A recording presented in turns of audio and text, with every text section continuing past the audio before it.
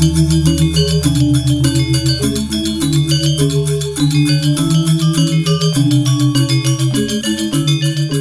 ora. Welcome to another episode of Views from Down Under.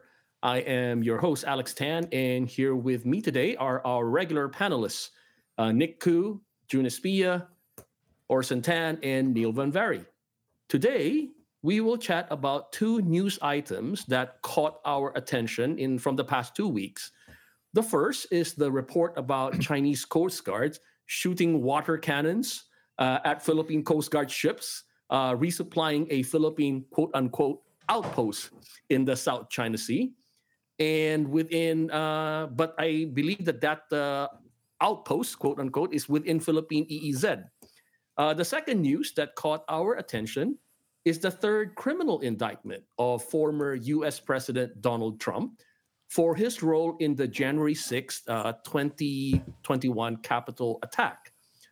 So, for us, what are the implications of US domestic politics in our region? And of course, the more recent news about from Reuters that President Biden will be missing the ASEAN summit in September. So we're going to chat a little bit about all those issues. So going to that first topic of the quote unquote confrontation between Chinese Coast Guard vessels and Philippine Coast Guard. June, why don't you chat to us a little bit briefly about what this is all about? And Thanks. then all of us can jump in. Thanks, Alex. And then good on you to use the quote unquote on the Philippine outpost because it really shows you the precarity of the Philippine position in that area. BRP Sierra Madre, which was a landing ship for World War II, was capsized essentially, was grounded essentially by the Philippines to serve as an outpost in an area because we haven't done pretty much, in a sense, to um, maintain a presence in there. And the use of water cannons, of course, by the Chinese Coast Guard against disputant states in the area is not new, having been part of China's playbook of tactics against other claimant states in the South China Sea since the re-escalation of the dispute in the 1990s. And from the Philippine perspective, it is a calculated aggression meant to enforce what analysts would call a virtual blockade, meant to weaken the Philippines' position in the area. And the end goal from the Philippine view is that if this blockade of the resupply missions to Sierra Madre is successful, then China will deprive the Philippines of its ability to have a presence in that area, and it will have both symbolic and practical repercussions as the other Philippine presence nearby, Pag-asa Island, which is a municipality that was constituted in the 1990s, could be next. And of course, this is coming in at the heels of former President Duterte visiting his friend, President Xi, a couple of weeks ago. And this is, of course, coming in of as an event that has caught the attention as well of Philippine ally, the United States, saying that, well, if China continues to do so, any attack on Philippine vessels, including its Coast Guard, will be deemed as an activation of the 1951 Mutual Defense Treaty between the Philippines and the United States. And of course, China remains the Philippines' largest trading partner, the largest source of both imports and exports, and its third largest source of foreign investments. There is, of course, a bigger geopolitical and historical context to this beyond the bilateral relations between the Philippines and China. And if you think about this historically, from the collapse of Imperial China to the Second World War, to the Cold War, and the current era of strategic competition between China and the US, the South China Sea dispute, which there's water cannon incident is a sub-event, has evolved to take on security, economic, and legal dimensions. And I think our listeners would be curious about, what makes the South China Sea, where this incident happened, an important and at the same time contentious body of water. Well, 12% of the world's total fish catch comes from this one area alone. A third of all global maritime trade, around 4 trillion US dollars or so, goes through the South China Sea. 40% of the known liquefied natural gas deposits comes from this area. China, of course, is one of the heavier users of these areas for trade. And so um, this area is of vast water and small land features, 250 in all, and are grouped into six major groupings. Three of the groupings, the Parcel Islands, the Scarborough Shoal, and the Pratas Islands, are controlled by China. And of course, we already know this. The entire area is claimed by China through its quite ambitious nine dash line, and which was, of course, rendered by the Permanent Court of Arbitration in 2016 as illegal, having no historical basis for that claim. So this So is is this the first time that that water cannons has been shot at Philippine Coast Guard vessels? oh, not at all, not at all. According to records by the Philippine Coast Guard, since the 1990s, this would be eighth or ninth water cannoning, not to count the ramming incidents and the use of laser targeting systems against smaller Philippine vessels, both resupply vessels, which are civilian, and then Coast Guard vessels of the Philippine Coast Guard. That's really interesting in a way because I'm kind of curious about now that the United States have the enhanced and the Philippines have these EDCA, right? Yes. Enhanced Defense Cooperation Agreement. I wonder what the implications of these type of quote unquote skirmishes are to American commitment to the Philippines, for example, with regards to security wise, right? So I understand that the Philippines is really keen to focus that EDCA much more on the West Philippine Sea or the South China Sea as it is called. So it's really quite interesting to see that despite with the signing of that EDCA, China is still quite aggressive with regards to its actions near Philippine waters. Yeah, my general sense of it is that this incident, when would you take into account the increased U.S. presence in the Philippines and around the area, makes everything else so volatile, and the reason for that is, if you think about the new EDCA sites, there are nine of them. All eight of them are facing that area, the South China Sea and Taiwan up the north. Only one is in the middle of the Philippines, in Cebu, which I understand is for strategic lift capabilities, because that's one other airport that's capable of, hosting the strategic lift capabilities of the U.S. But everything else is so focused on monitoring that maritime domain of the Philippines. And because of this incident, actually, at the end of the year, there is a planned set of joint patrol operations between United States assets. We don't know yet if they're gray hull or white hull, and Philippine Coast Guard assets. And of course, if you're China and if you see United States vessels patrolling the disputed area, that would come off as quite aggressive to you as well. So I think Mm, that overall, there is an escalation certainly of yeah, the yeah, dispute as a result of yeah, this incident. yeah, guys. Yeah, can I just pop in here and Yeah. just say that this is, to me at least, it has wider implications in the sense that this is sending a signal to the United States that the moment a regional state or ally such as the Philippines tightens its relations with the United States, that China is going to test the commitment of both the regional state and the United States. And this should be seen in the context of the United States trying to actually push back against Chinese policy in the region. And so, therefore, it's the kind of natural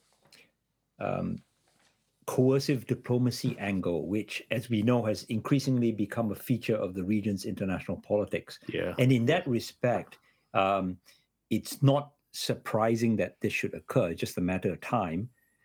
And just stepping back, so that's one aspect to it, the signaling part. And the second aspect to all of this, the way I look at it, is that in a way, the South China Sea can be viewed as a buffer zone. It's a maritime buffer zone. And in that respect, there's really three layers or sections, however one chooses to look at it. On one hand, you got the PRC exclusive economic zone. That's one dimension. And then moving out from the edge of the PRC EEZ zone, throughout the international waters section, that's the second aspect of the buffer zone. And then the third aspect would be the Filipino EEZ. And now Yep. we're seeing that the Chinese are challenging, well, have been for a long time really, challenging and accessing the Filipino EEZ, just like they did with the Vietnamese EEZ in 2014. Yeah. Yeah. And so this is where regional states can have legitimate concerns about Chinese foreign policy, that the Chinese are actually now really going, feeling, being able at random to challenge, in response to strategic developments, other states' sovereignty, frankly. Yeah. Now, in a broader perspective, this just plays into America's hands because it just goes to show to the regional states that, look, the Chinese do not respect international law, and they're willing to, exercise coercive diplomacy against regional states. And in that respect, viewed from the kind of more decade-long perspective, this is playing into the United States' hands that the Chinese are actually quite aggressive. Yeah, there seems to be quite a bit of tit for tat there as well, right? I mean, when you think about the reaction that China had, particularly with this incident, this most recent incident, it almost seems like it's a reaction to the EDCA that the Philippines signed with the United States.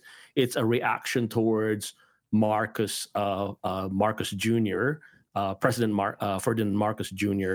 A lot shifting a little bit away from President Duterte's much more China-friendly policy, and more recently, the a news. I think the President Bongbong Marcos was quoted as saying that whatever the Philippines does on its security is Philippines' business. It's no other people's business, right? So claiming that much more. So by doing that, and then you see China kind of reminding you that, hey, we're here, we can push you.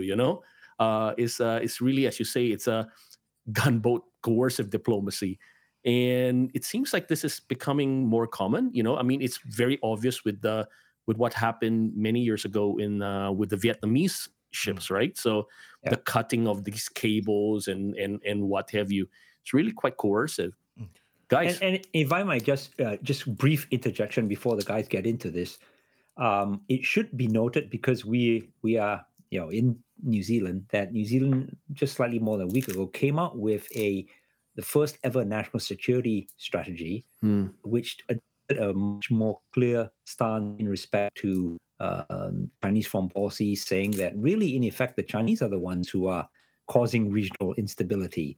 And this event will just underline the wisdom of this understanding of Chinese foreign policy and the regional strategic environment.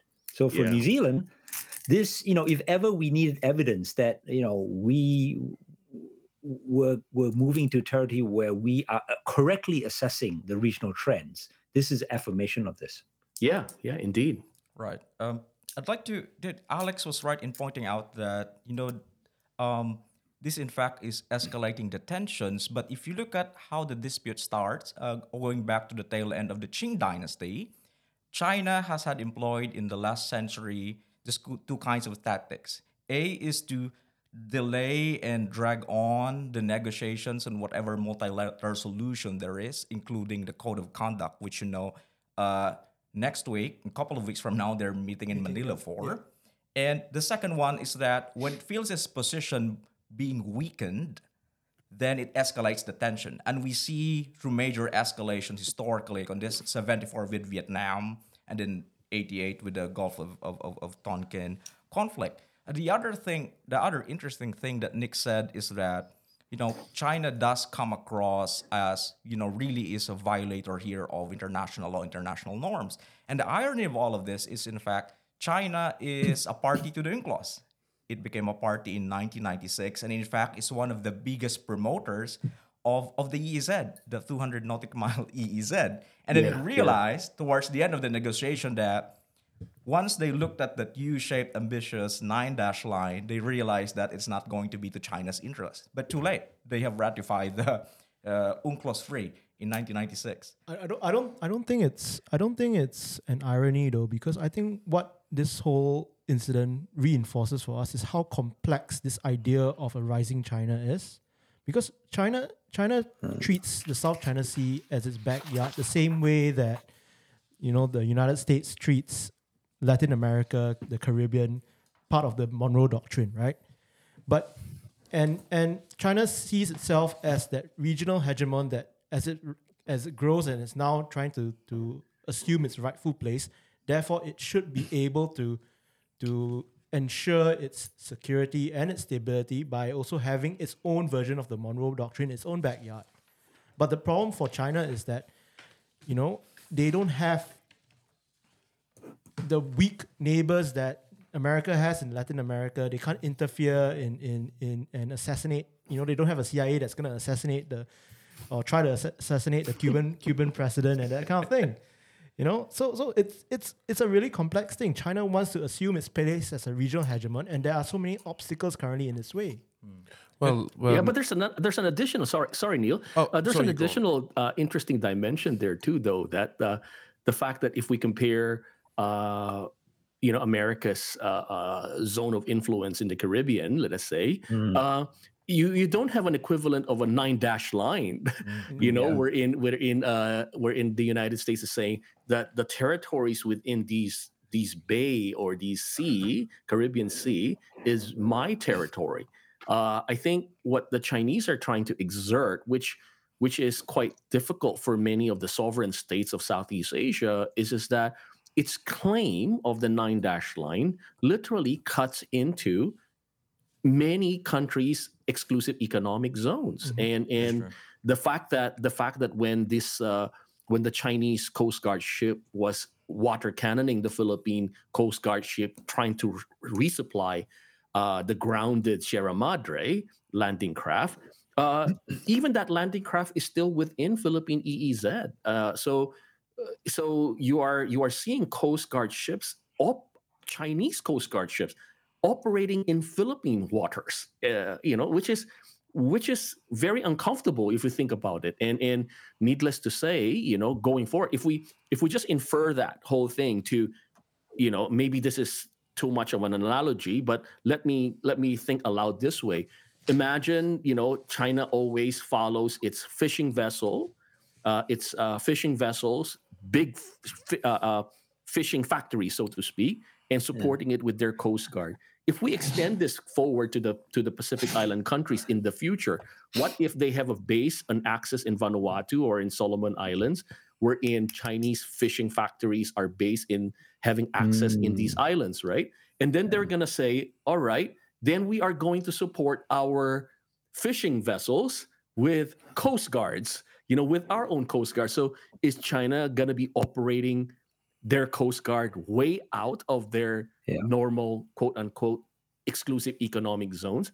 I think that's the prospect that when we think of it from this region, and when I try to infer what's happening in South China Sea, particularly what's happening to the Philippines, I'm much more concerned about the economic security threat to the region, because that fishing vessel will follow Whitehall. The next step is Whitehall ships coming in.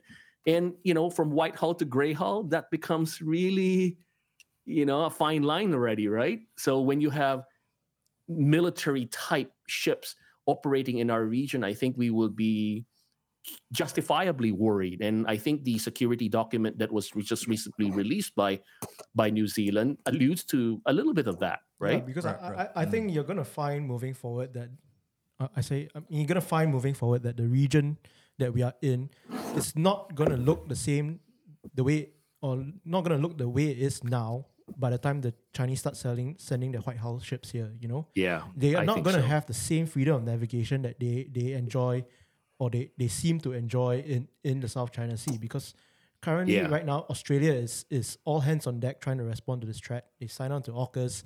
New Zealand has openly flirted with this idea of Pillar Two, and the idea of building up their own defense system to better protect the region and defend their interests. It's the precedent. The precedence has been set in the South China Sea, and what China has done is basically shown its hand. Yeah. Neil, you were about to say something. Unfortunately, I cut you off. Oh, that's all Sorry. right. Just a couple of points. I think you just to pick up from where Orson left, that China's shown its hand in a way. It reminded me of a piece that Professor Tan and I recently wrote, which was talking about the pottery barn rule. You break it, you own it. This just encapsulates that narrative of China's peaceful rise. That bubble is perfectly best. That phase is over.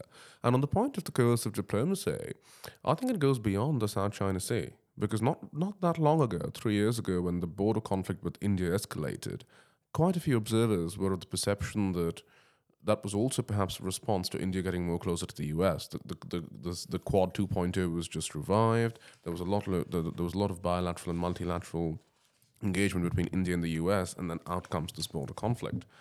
And on the point of economic resources, I think Professor Tan's right that that's certainly a critical question here. But just thinking out loud at the back of my mind, we've seen the US and its allies go through these freedom of navigation exercises in the South China Sea constantly for quite a few years. But at the end of the day, it still hasn't resolved those economic disputes. Filipino fishermen are still unable to fish in their own EEZ despite That's right. all these phone-off exercises. So that was just one of the points there. And then in terms of escalation, also what was going on to the back of my mind is something I read very recently, which was from a former US admiral, who said that, well, given that there are a lot of military assets already in the South China Sea, the prospect of the US, or for that matter any other player, just stumbling into a conflict on account of a close call shouldn't also be discounted. It was only very recently that the US, that a Vietnamese and a Chinese vessel came within 10 meters of each other. And we've heard similar close calls between US and Chinese ships as well. I think the next question I would have is that what does it mean for ASEAN? Because Philippines is obviously going to feel like ASEAN's basically abandoned them on this issue. Cambodia, Laos, Myanmar, they're not going to support any resolution on the South China Sea issue, which harms the interest of China itself.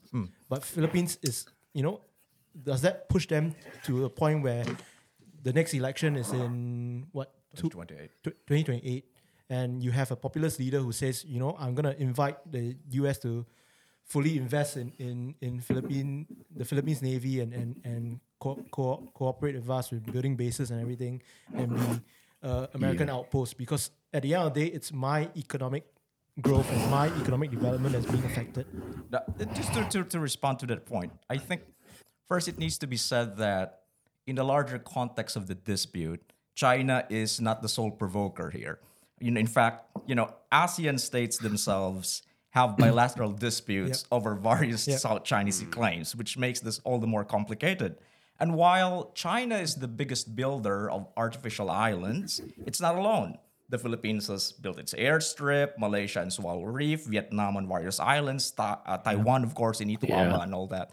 So, historically, how the ASEAN has wanted to go about this really is multilateral. And China really, in multilateral discussions of the issue, has really dragged its feet. And that's why people are doubtful whether the code of conduct was going to materialize late 2022. And lo and behold, it did not. It's 1 year late into coming.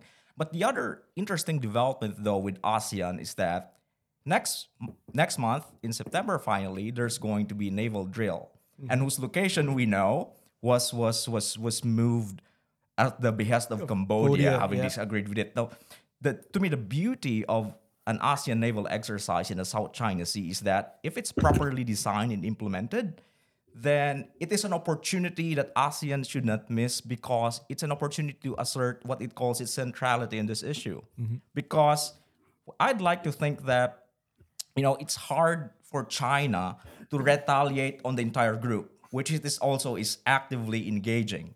And so the way to do this probably is that the naval drill should be ASEAN only, as to be not so provocative. Okay. And Jokowi has said something interesting about this, that there's a naval drill, but the military element should be downplayed so that it's more interdiction, it's more humanitarian relief.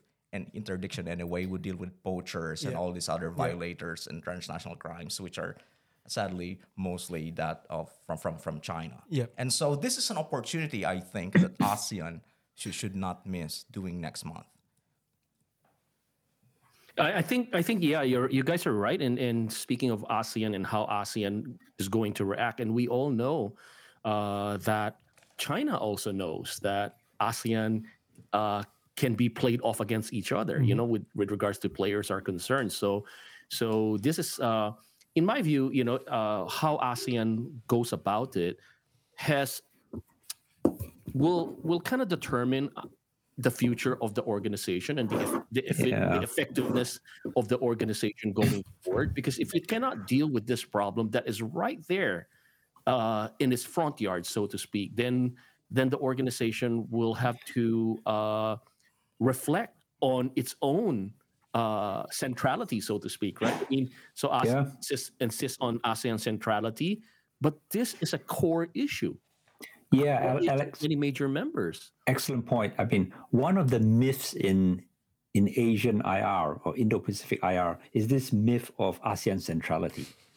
Because everyone talks about ASEAN centrality, but when push comes to shove, where is ASEAN? There is no cohesion as an organization, so they get played off by, for example, China, on a number of cases. And then when China violates, most of these principles, what happens in the case of the Philippines and Duterte in 2016? Really, ASEAN is not backing up the Philippines, That's right. That's right. and so it doesn't take much to then say that or observe that this whole issue of ASEAN as the central actor in the region really doesn't make a lot of sense when push comes to shove. And then the second point is there's another myth, which is this myth of regional states' respect for sovereignty, and in particular China. China is the biggest advocate for regional sovereignty, but it seems like it's only when it involves its own sovereignty that it stands up for the principle. But when it's violating other state sovereignty, then It's this negotiable. then yeah, this is bringing the principle into disrepute, right? Yeah. And this is not even the first time. As we know, China and Russia have a very close relationship, and in particular, even during this era when the Russians have gone into Ukraine and violated Ukrainian sovereignty, and the Chinese are not backing the Ukrainians. So again, this is not the first time the Chinese have claimed to be respecting the principle of sovereignty, but when push comes to shove, they turn a blind eye. Yeah, that's right. And in a way, Nick, you're talking about busting myth busting. Myth busting. Seems like our podcast program seems to be busting a lot of myths lately. So, so, but yeah, I mean, we'll move on to the next topic. But I just wanted to talk about the when we see what's happening in the region, and I think from us sitting down under right here, right? I think we have been saying quite a while that we here in New Zealand should be very, very keen observers of what's happening up in Northeast Asia, up in Southeast Asia. For me, my view always is that they provide a very good early warning indicator for us, because these guys, the countries over there, have dealt with China. China is really right there in your face, so to speak. They have seen China's hard power. They have seen China's soft power. They have seen China's offensive charm, and they have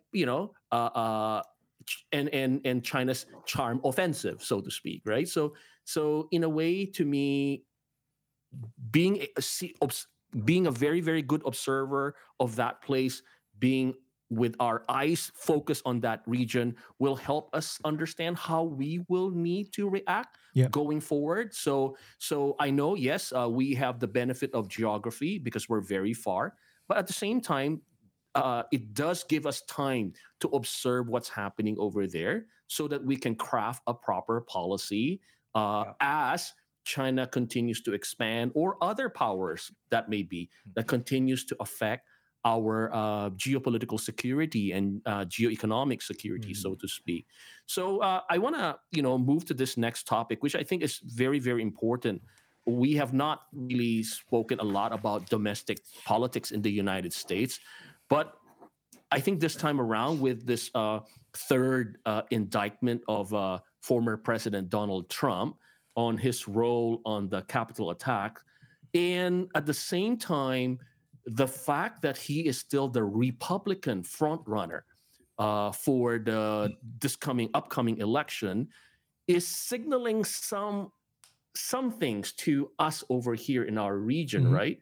Remember, guys, when Donald Trump became president in 2017 and everything that transpired in his administration, there was concern in the region of the reliability of America's commitment to the region, Yep. whether they will continue to pay attention to the region. And then with Biden coming in, President Biden has actually focused quite a lot on the region, right? Yep. So, and a lot of initiatives, but there's also a lot of tension still in the region. So, what do you guys see it? I mean, how do you guys see it? We're not wading into American domestic politics as such, but it's really more of what are the implications for us over here with what's happening over there. First, the message of America is we are a democracy, so we are standing for democracy. We're in at the very core itself. America, the tumor within the American body politic is probably growing and actually threatening its own democracy, so to speak. And then, of course, its attention and commitment to the region, the Asia-Pacific region, and the Indo-Pacific region. So, guys, how do you guys see that? Yeah, so the thing with this whole idea of Trump being indicted and for especially for the charges of defrauding the United States and everything is that it sends that wrong signal, right? If the US keeps insisting that they are the leader of the free world, they have liberal democratic values, and these liberal democratic values are worth having, then why does your domestic politics look like a mess?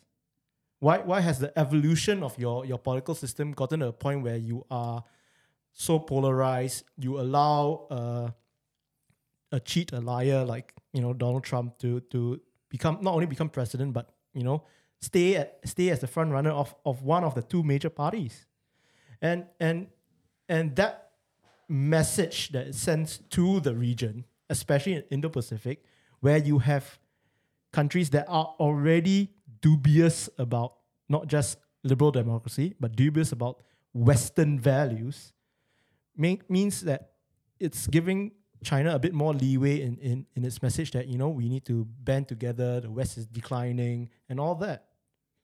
So that's what I feel that the thing with Trump's indictment and the stories coming out of the United States, that it's a really bad look for them, just as they're trying to reassert their position as a potential leader and a potential somebody who can guide the way the events in the Indo-Pacific will happen.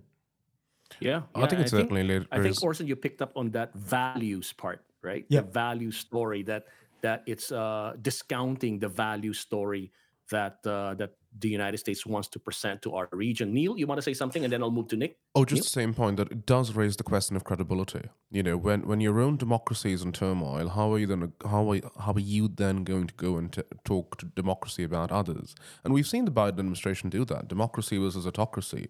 Very value-laden approach to foreign policy, and the consequence, I suspect, to a certain degree, is that it makes China and China's model more credible, because where are the US values at home today? How well are they doing? And that creates a bit of uncertainty, I think, on the values aspect, certainly. Nick, go ahead. Yeah, and just to zoom out a little bit and look at US foreign policy over the last few decades, since 1975, when the US basically conceded defeat in the Vietnam War, from 1975 through to 2023, what you can actually observe as a general statement is a gradual decline in the U.S. position in the region, in effect from a situation where it was unchallenged in the Indo-Pacific or the Asia Pacific as it used to be known, all the way through to the present time when actually the Chinese are now contesting US power in the region. So it signals a move from in effect, a unipolar type situation for US power in East Asia, all the way through to a now, in 2023, a bipolar international situation. And you can see the actual turning points: 1975, US pullout of Vietnam; 1991, retrenchment in the Asia Pacific, through to 2028, where after the global financial crisis, the United States did the TPP, but couldn't follow through. Yeah. So from the long-term perspective, this symbolizes a retreat in US power to a point where it's now sharing power with the PRC in the region. Yeah, that is really quite something that for us, when we're looking at the United States and what's happening over there, that's the concern, right? I mean, that are we seeing a gradual retrenchment of American quote unquote attention to the region, right? Yeah. So and at the moment, since the Trump administration and then the continuance of many of the policies, and in fact the ratcheting up by the Biden administration, has pretty much focused on, my personal view, much more unidimensional. And the focus of that has always been on the military hard power part. And you were Nick, you were alluding to the fact that they withdrew from TPP. They're slowly withdrawing from all their other commitments and trying to replace this with the Indo-Pacific economic framework. That's not really quite the same. So if let us say in 2024 the United States elect Trump again, will they pull out of an IPEF? Will they pull out of IPEF or any commitment? Will that much more neo-isolationist streak that Trump is currently signaling, and the Republican House of Representatives, right, is signaling with regards to even its support of Ukraine, right? So these are something that we over here in the region are actually looking at and observing, and we have to prepare.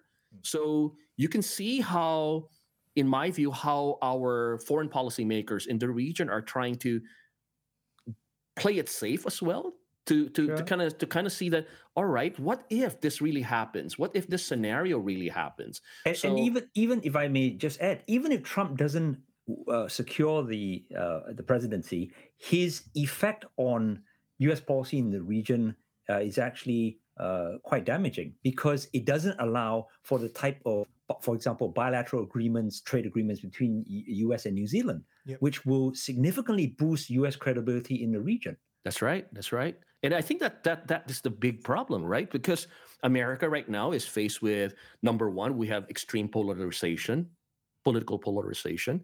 Number two, you have negative partisanship, right? You have divided government, and wherein the budgetary authority is being controlled by the other political party that doesn't see eye to eye on many domestic issues with you. So eventually, these budgetary authority is gonna affect American foreign policy commitments, right? So if the Republicans control again in this next election the Congress, the lower house, the likelihood of pulling the plug on Ukraine is very, very real, right? And then we've seen all these reports about there is a bit of a concern that Americans are now 55% of Americans said that they should pull the plug on Ukraine, right? And that is not a good sign. Of course, the Republicans more so than the Democrats, but long-term commitment. And Ukraine is very far from us. But what's happening in the region for us is how America will commit to us, to commit to this region and maintaining the international rules-based international order in this region is very real for us. And I think that's the thing that hasn't been pointed out, right? You keep saying that it's very real for us, but who is the us? Because the stakes are very different for the individual states in the region as to, True. American involvement.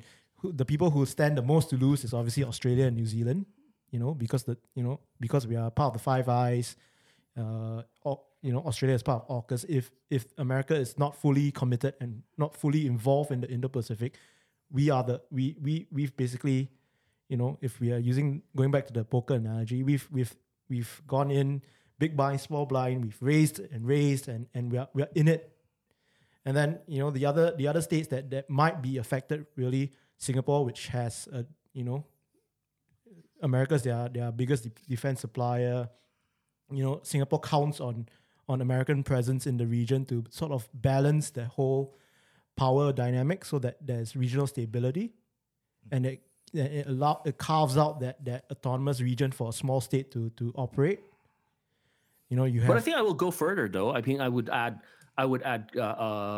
South Korea's yep concern, because under President Yoon, you can see that very significant shift away from a much more China-friendly position to South Korea, patching up its relation with Japan, being much more supportive of American positioning here, and of course, the Quad members, particularly Japan, yeah I was right? I gonna mean, say Japan, Japan, yeah, yeah, Japan definitely is not only concerned about China, but concerned about North Korea. North Korea, right, and its effect on its own national security issues. So you can see, speaking of our previous topic, if I recall correctly, I read something about these Japan likely participating in these patrols Yep. in the South China Sea with Australia, Philippines, and on a Coast Guard basis, right? So you can see that they are very concerned, and because if America does pull out in a way, let's just say pulling out probably is a strong word, but lesser attention of America in the region would mean to say that the other countries would need to contribute more, right? Mhm. Yep. So, and at a time wherein everybody's budget is pinched, many Southeast Asia states do not have enough assets. New Zealand, we Yes. don't have enough assets to commit, and we definitely cannot just see America pull out completely, because then you have a gaping hole, right? A And gaping hole in security. And when there's a hole, somebody's going to plug it. Yes. and suddenly it's 2001 all over again, where the United States is so focused elsewhere that it's forgotten that it is in the Indo-Pacific with so much of the energy focused on Iraq, Afghanistan, and the anti-terror campaign. It would not be the first time, I'd say. But this time, I think the ramifications for the United States and the region would be much worse now that you're faced with a much more assertive and much more powerful China. And but to segue on a point made by Alex earlier, that it's not just the Republicans, but also the Democrats. And it also, to me, speaks about two recent incidents where Biden has failed to show up Yeah. into Yeah. major engagements in the region. Now that is a major message. Whatever the reasoning is, may it be budget, debates in Congress, or its personal health issues, I think that in the next short midterm, if America refuses to walk the talk, where Asia, the Indo-Pacific, is a keystone with its strategy in the area, then I think pretty much the thesis that America is in decline really would hold much more water. It almost seems to Yeah, I mean, me this that September, like Biden likely missing the September summit of ASEAN, right? Yep, yep. So that's another side. And Neil? it almost seems to me that America's commitment seems to be a bit selective. I mean, we've been hearing about the idea of the US pivot to Asia since Obama's times. He used that phrase. We saw that it took a while for America to show its commitment to the region, enhanced under the Biden administration up to until this point. But some would argue that part of having a strong commitment is to show up in the first place, and we can see that with President Biden's absence in a way. On the Trump question, I think the region perhaps will be slightly weary, I suspect, if a Trump presidency, on account certainly of some of the more neo-isolationist and economic nationalist views that Trump has espoused in the past. Yes, we've got the Indo-Pacific Economic Framework after America pulled out of the CPTPP, but that never has involved market access anyway. So on one hand, America wants to talk to its allies in the region about de-risking. Yet, on the other hand, practical options for de-risking are still very limited, and I dare say will be even more limited should either there be a Trump presidency or indeed the effect of Trump's ideology, certainly beyond just himself. You can see that the streak of economic nationalism and inward-looking tendencies in Republicans across the board. So I suspect the region would be slightly wary of that. I think we are giving too much credence to this whole idea of a Trump presidency and the impact of Trump and all that. I think the biggest thing is that the line in the sand has been drawn. American, like the Indo-Pacific states have already signaled to America where it needs to show up and walk the talk. And if it doesn't, Yeah. that's it. It doesn't matter Yeah. whether it's the Democrat or Republican or whoever it is in government. In terms of foreign policy, the line in the sand has been drawn. This is where we need you to meet us, and if you don't meet us there, we'll pivot. And I think the thing is, it's not just about Trump, actually. It's more of this idea of Trumpism, right? So Trumpism seems to permeate now towards American political narrative and lingo, right? Amongst American political elites and certainly voters, right? So it's not just the person of Trump, but so some of the ideas have already permeated through American political thinking, so to speak. Nick? Yeah, at the same time, the dynamic is, I don't want to say complicated, but a necessary aspect of the discussion is that in this new bipolarity that's emerging between the Chinese and the Americans, there actually is arguably greater agency for regional states to Yeah. play in their own security. Yeah. And some may be allies of the United States, some may be partners, like, for example, Singapore. And, allies or partners in the region have always been asking for more agency. And now there is an opportunity for them to step up. So, for example, we've already seen this with the US-Australian relationship. And similarly for other bilateral relationships between the United States and regional states. Given the instability in American domestic politics, regional states are just going to have to take their own security more seriously, including New Zealand. Yeah, well, I totally agree with that, each of us in the region has a role to play in our own collective security.